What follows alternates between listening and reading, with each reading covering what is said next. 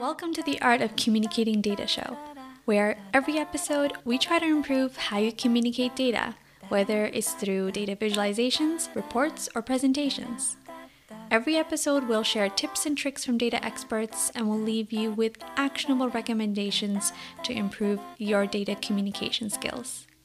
The goal is to help you grow in your data career by getting your work and you recognized through effective communication. I'm your host, Hannah, a geographer turned data professional and an introvert who loves public speaking. Let's get started.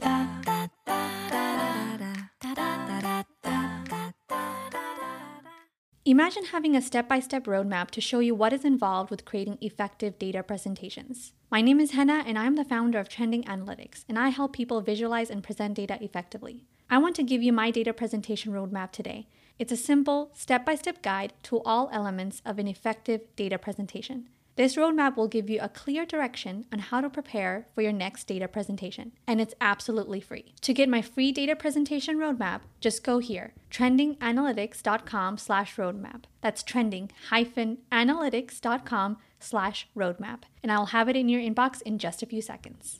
This season, I wanted to include a few episodes focusing on data communication in academia. I've only done one episode in the past about this by interviewing Dr. Sarah Treat, and there are a lot of topics pertaining to communicating data in academia that we can delve into further. I do have some background in academia. I'm a recovering academic, and I transitioned to work in the industry as a data professional about 8 years ago.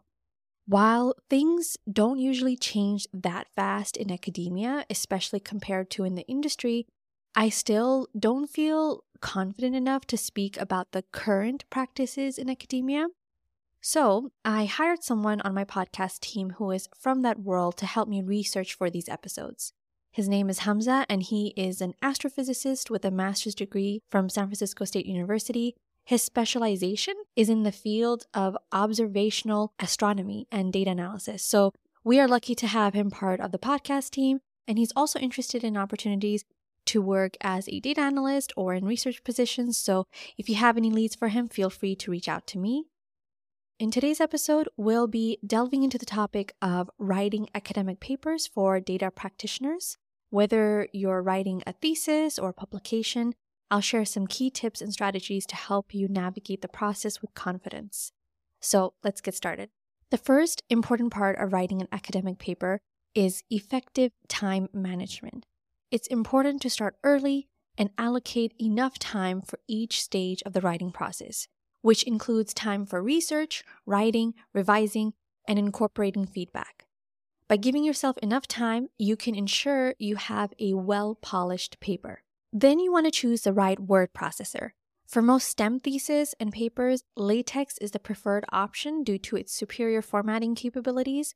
One great online LaTeX-based word processor is Overleaf, which allows for real-time collaboration and editing with team members. So if that's important to you, this may be a tool that you're interested in. The third tip is maintaining an appropriate tone throughout your paper. When writing a thesis, it's common to use I to convey your personal work and contributions, but for publications, it's better to use we or non-specific language to emphasize the collaborative nature of the research. Additionally, you want to maintain a formal and objective tone throughout the paper. You should also familiarize yourself with the publication process, so this includes selecting the right journal, understanding the journal's guidelines, and the submission process.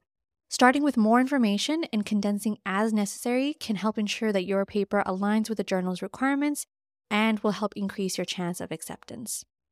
Another thing that plays a significant role in academic papers are your references. So you want to try to use relevant and recent resources, and you can check the references of those papers for more information and more resources. And if a paper is well cited, it's likely to be influential in that field. Also, this goes back to being familiar with the journal's guidelines. Ensure that all citations are in the required format specified by the journal or conference.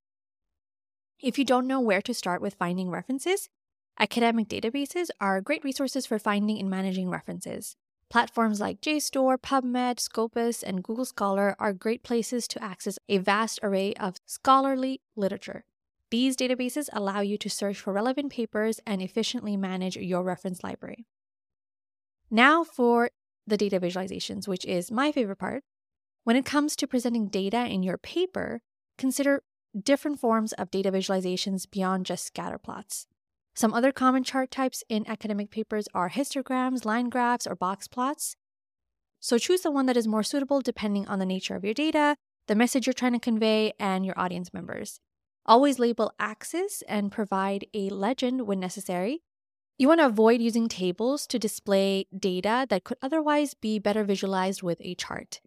But if you must use a table, such as for presenting raw data, then make sure you have a clear and concise title for it. By following these guidelines, you can effectively present data in a structured and informative manner. Now, if you have co-authors, it's important that you establish clear communication and expectations with them. You want to consider the time the co-authors might take to provide feedback and incorporate their input. And then you also want to consider collaboration tools like Overleaf and Google Docs that can help with facilitating real-time editing and feedback, and hopefully making the collaborative writing process more efficient. Finally, understanding the goal of your project and the results you've obtained is really important in effectively structuring your paper. For a thesis, don't be afraid to keep certain sections brief, especially if you have several plots and tables that are going to help explain those sections better. And then you can use appendices to include any additional details or lengthy information that supports your research. Well, I hope this was helpful. In the next episode, part of this academic series, we are going to discuss how to read academic papers, which is applicable to those who are in the industry as well, because sometimes you have to read papers to stay up to date with the latest technologies and trends. So tune in. Thanks for listening to The Art of Communicating Data.